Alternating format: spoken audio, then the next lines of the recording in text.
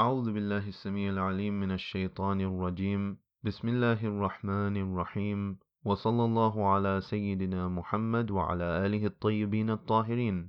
And welcome to the Scale of Wisdom podcast brought to you by the Batul Foundation. In this episode we are going to speak about commerce, at-tijara. Understanding balance and the middle way is essential to grasping the Islamic position on many issues and factors. Balance is such an important issue that the whole attitude of a mu'min or a believer when it comes to their efforts to attain success in the next life and the success in this life have to be balanced. A believer shouldn't focus all of their efforts solely for the next life in terms of dedicating their whole time to worship, prayer, fasting, and these kind of acts of worship.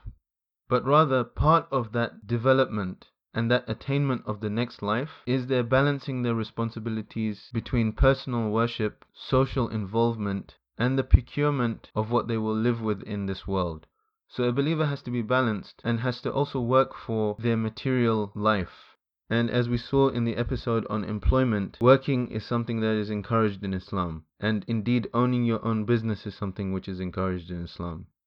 The first section in Mizan al-Hikmah speaks about the virtue of trading. In the Holy Quran, Allah subhanahu wa ta'ala says, O you who have faith, do not eat up your wealth amongst yourselves unrightfully, but it should be trade by mutual consent, and do not kill yourselves. Indeed, Allah is most merciful to you. So while Islam encourages a person to work for their material life, what is important is the way they work, the ethics by which they work. And in this verse here, Allah subhanahu wa ta'ala advises the believers not to wrongfully cheat each other out of money, but rather to trade with each other out of mutual consent and benefit. Because as we know, trust is one of the most important factors when it comes to the growth of wealth and doing business together. So the ethical code of a Muslim is such that when it comes to trading, they trade ethically, they trade fairly, and through that they build up the provision of this world, and with the correctness of their intention, their efforts in building up this world are also rewarded in the hereafter. Imam Ali alayhi salam is reported to have said, Practice the various trades, for there is in them independence for you from what is in the hands of others. And indeed, Allah loves the one engaged in a profession. So here you can see the various worldly benefits and the otherworldly benefits of engaging in trade. One of the principal benefits of engaging in trade is a form of independence that the person who is engaging in trade attains. They are able to run their own life, and that independence and freedom is something that is very important for their development. They do not have to stick their hands out to other people and ask for handouts. And so they are not forced to toe any kind of line, and they are not indebted to anybody. And also in this tradition, there is an indication towards the otherworldly benefit, which is that Allah subhanahu wa ta'ala loves the one engaged in a profession. Imam al-Sadiq alayhi salam is reported to have said, Trade enhances the intellect. And this is something that we can see in our day-to-day lives. Those people that are engaged in trade are forced to be switched on. They need to think about how to make that trade in the best way. And as they engage and use their mind, their intellect develops. Whereas at times, people that are not engaged in trade, people that are not engaged in earning a livelihood for themselves, but are just using their time in laziness and other kind of pleasures, then the intellect of those people also suffers. The next subsection talks about abandoning trading. Imam al-Sadiq alayhi salam is reported to have said, Abandoning trading diminishes the intellect. So this is the other side of the coin of the previous hadith. Imam al-Sadiq alayhi salam is also reported to have said, when the clothes merchant Ma'ad ibn Kathir told him, I intend to leave the market while I have some money in hand, said, Then regard, for you will fall and you will not be sought for help with anything. The next subsection talks about the etiquette of trading. The Holy Prophet ﷺ is reported to have said, Whoever sells or buys must avoid 5 habits, or he should not sell or buy at all: usury, false oaths, hiding the defects, praising what he sells, and showing disapproval for what he intends to buy. So these are 5 etiquettes here that are important for buyers and sellers, and that is that you shouldn't take usury, you shouldn't make a false oath about anything to do with that contract, and you shouldn't hide the defects of what you sell. You should not overpraise the thing that you want somebody to buy from you so that they are influenced and end up buying something that they don't really want, or have the impression that they're buying something which is better than what they are buying. That doesn't mean you can't sell the product and explain its actual benefits, But you shouldn't overpraise the product in a way that would mislead the buyer into thinking that he's buying something that he's not. And also, when buying something, a person shouldn't show disapproval of what they're buying.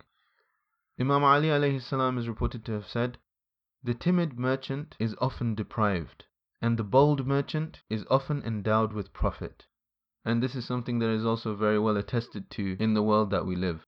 When a person takes calculated risks and really chases after business and clients, then those people are usually successful when it comes to business. Whereas if someone is very timid in the way they conduct their business and they don't put themselves out there, they miss out on that clientele and consequently on those profits as well. Imam Ali alayhi salam is also reported to have said, "O merchants, knowledge first, then the trade itself. Knowledge first, then trade. Knowledge first, then trade." So as you can see in this hadith, Imam Ali alayhi salam is encouraging the traders to have knowledge first of the boundaries and the rules that apply to their commerce, of the ethical considerations that they need to have, of the belief system that they need to have before they engage in trading.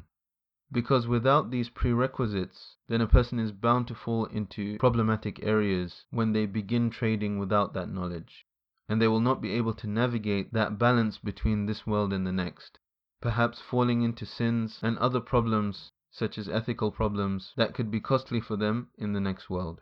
And Imam Ali alayhi salam in this hadith stresses upon that 3 times in order to stress the importance of knowledge before trading. Imam Ali alayhi salam is also reported to have said, "O merchants, start off by seeking a good outcome from Allah. Seek the blessings in easy conduct, draw near to customers, beautify yourselves with clemency, refrain from oaths, abandon lies, avoid wrongdoing, be fair to those being wronged, stay away from usury." And then quoting a Quranic verse says, "Observe fully the measure and the balance with justice, and do not cheat the people of their goods, and do not act wickedly on the earth causing corruption." So in this beautiful hadith, the Imam alayhi salam has given some clear, beautiful guidelines about how a person should conduct themselves. They should seek blessing from Allah subhanahu wa ta'ala, both in terms of the success of the outcome and the ease with which to attain it. And then they should conduct themselves in a beautiful way with the people that they deal with, and they should be fair in what they're doing. They should help people that have been wronged, and they should give full measure. They should not be stingy in the way that they trade. And this attitude and way of dealing with people is such that people will be drawn towards that trader and his business will flourish. In the next hadith, Imam al-Sadiq alayhi salam is reported to have said, "Whoever wants to trade must learn his religion thoroughly, in order to know what is allowed and what is forbidden for him. And whoever does not learn about his religion and then practices trading will certainly get entangled into uncertainties and problems." So this hadith goes further to explain some of the concepts that we've already talked about. Imam al-Sadiq alayhi salam is also reported to have said, "Any Muslim who excuses another Muslim for a regrettable deal, Allah the Exalted will forgive his lapse on the Day of Judgment." So sometimes somebody might enter into a contract and then afterwards they might figure out that that is not what they wanted to do, or that is not what they wanted to devote their resources to. And at the same time, it is within the capability of the other person who they have contracted the contract with to forgive that contract and to let the person come out of it, despite the fact that perhaps it was a binding contract. If a person was to have mercy on his fellow Muslim in that situation and allow them to come out of the contract, then that is something that Allah subhanahu wa ta'ala loves and something that will be rewarded on the Day of Judgment. The section on trading is quite long, so inshallah we will continue with the same subject in the next episode. وصلى الله على سيدنا محمد وعلى آله الطيبين الطاهرين.